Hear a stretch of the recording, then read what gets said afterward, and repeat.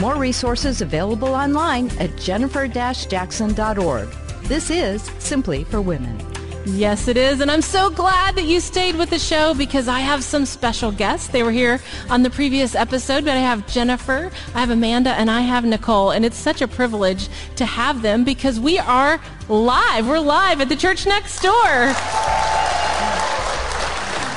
So much fun. We're on the west side of Columbus, 5755 Fetter Road. And if you don't have a home church, I want you to come. I want you to come and visit us. We want to get to know you more. And you know what's so exciting for me today is that these women do life with me on a regular basis. We serve the Lord together. There's nothing better, is there? So many times we gather women to pray. We gather women to study the Bible. We gather women just to have a good time. I think we've been to Cheesecake Factory, to name a few things, but we have a great time together.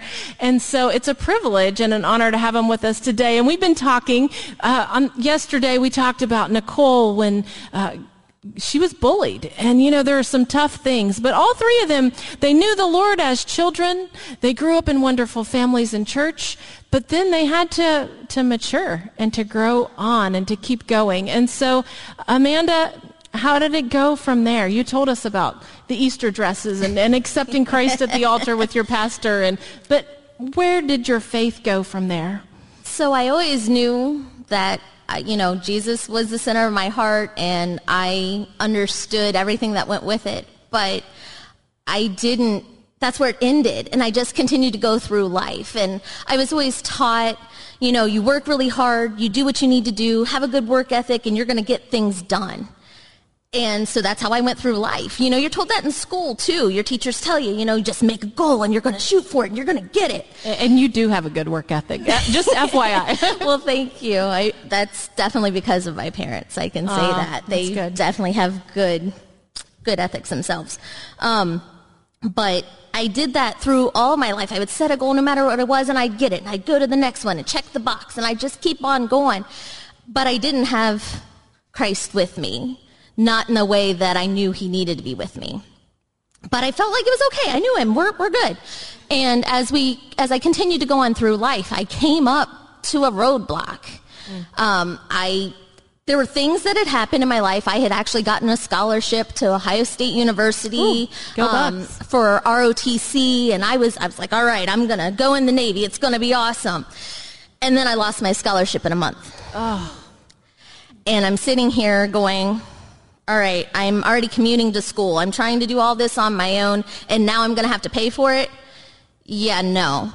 And so I decided that I'm going to go to Columbus State, and I'm going to just continue to do what I plan to do. Well, I had to pay my way through school. It's a very important thing to learn. You've got to work to earn things. I do that, and that's when I came to Walmart. Yes. And when I started there, I was just a cashier making my way through school, but I liked what I was doing, and I've always been in leadership roles. Like I said, make those goals, get them gone. And then if they're going, well, why don't you become a supervisor? I become a supervisor. I keep doing that, lead people. Then it's become a manager. Okay, I become a manager. And I'm still making the goals, getting it done. And at this point, I've gone through several layers of management. We're 10, 15 years in, and I am leading a store here in Central Ohio. And if anybody's been to a Walmart, no matter where you're at, it's busy. Oh, very, very busy. Through that, though, there's lots of challenges, and, I'm not going to go through the mundane details, of course, but I started not being able to succeed. I started not being able to set the goal and get it done, and I didn't know why. I was doing everything I was told. I'm asking for help. I'm reaching out to mentors, and it's not working. I start having anxiety attacks. I didn't know that's what they were. I just knew I had shortness of breath. I was freaking out. I'm sitting here just breathing really hard. My chest was tight. I didn't know what to do. And finally I said, you know what? I can't do this on my own. And I had actually started, my friend Alexis, who had asked me to come to the church next door. And I said, okay, I need to have some friends anyway. That's why I came to church. I wanted to make friends. And when that happened, I learned about having a relationship with the Lord. I learned about cracking open that Bible. It's not just a fashion accessory. That's good. And when it happened, I'd always been scared, right? So when you first hear about a Bible, you're thinking Genesis and, he begot he and he begot he. And I'm going, what is happening? This is not me. I need something else. So I learn more. I find out that there's other versions to read and that there's really cool stories. I'm 35 at this time, but I had realized that no, I can't do this on my own anymore. And I actually learned that there were verses in the Bible that could help me through anxiety. That's good. And from there, that's what I used. I'm like, okay, other people have gone through this thousands of years ago, so there must be something to it. And once that happened and I had these verses and I would speak them and I would be able to detect it, and I really have a bad problem with self-talk. Negative self-talk was something that I go through, and I've learned that that's actually the enemy speaking. That's not me speaking, and that I have to fight it every single day. And because of that, those types of things, and going, no, stop, and literally saying, and I was walking down the hallway and I'm thinking these things, I can't get it done. And I'm like, stop, get out of here. I got to keep going. We're not here for this. I need to be able to be centered in the Lord, and this is not Jesus. So were your Bible verses helping you with that negative talk? Yes, it actually, Philippians 4:6 is one, and then also it's Matthew 6.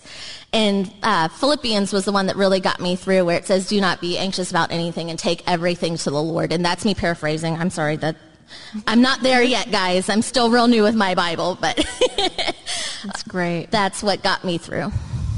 Wow. Was there a point of surrender in that? It sounds to me like you were, I can do it myself. Yep. And you are such a high achiever. You are such an incredible worker. But at some point, it's not like you lose those good aspects of your personality, but it sounds like you needed to depend on God. How did you pray that through?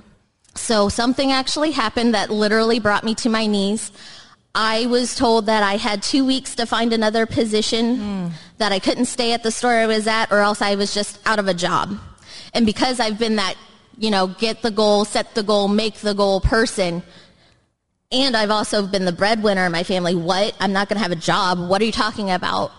And so that's when I literally said, God, I sobbed on my living room floor, on my knees, just praying, I have to give this to you. I can't figure it out on my own.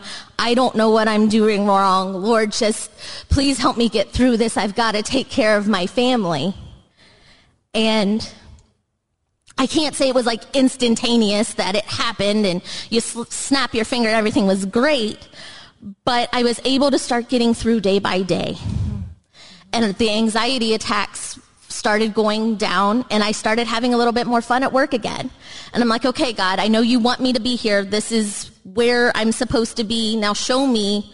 Obviously, I have to take you with me. You have to, That's right. You have to guide me. And as I continued to read, I realized that I can't do this alone. It's not meant to be alone. That's not what Christianity is designed for. We have to be with other people. We have to have God not just as somebody you pray to and say, okay, amen, check the box, things are good. It's more like, let's talk throughout the day. I can't get through this moment. God, I need you with me. Help me to see what I've got to do. It's about having those moments no matter when it is, and not being scared to have them. And once you have that type of relationship where he's not just, he's not a Swami. I had to learn that the hard way. He told me several times, like, you can't just rub the magic lamp and it's there. It was more about being able to find out that he could be the counselor. He could be your husband if you needed it. He could be your best friend. He could guide you spiritually, whatever it is, in all kinds of different matters of your life. And it just started crossing over. I love that moment of surrender on your living room floor. I think, to me, there's always a turning point in each of our lives where we say, God, I can't. I can't do this on my own and I need you. You be my everything. What about you, Jennifer? How did you ever get to that point, or one of those valleys on that paper that you mapped out that day in new member class? Yes, I have to say that yes, there's definitely highs and lows throughout my life, so I'm so blessed.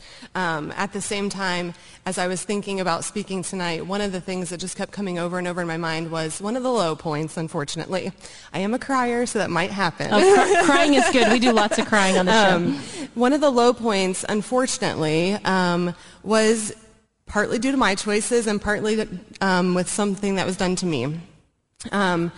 My choice was to live the Christian life and go to all the Christian activities in college, but then also go to parties and drink a lot and have all the fun, right? Fun. Mm-hmm. I say fun in quotations because, doesn't always lead to fun. Yeah. And so one of the lowest points, truly, was that I was the victim of rape at a party. Oh, my. And so, as you can imagine, all the emotions that come along with that, as well as just embarrassment and shame and all kinds of things.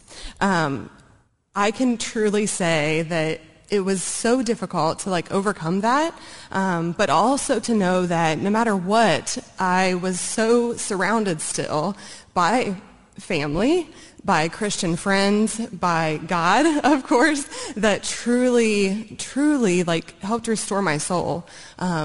Heal my body, and really just help me to overcome so much. And I'm just so thankful that I can see, no matter what circumstance there is, that I could truly still turn back to God and know that I could be forgiven. We hope that today's show has been a blessing to you as you seek to simply live out your faith. To hear today's show again or to share it with a friend, search Simply for Women wherever you get your podcasts. Or visit Jennifer's website at jennifer-jackson.org. That's jennifer-jackson.org. Thanks for joining us on Simply for Women. Take time today to simply be with God.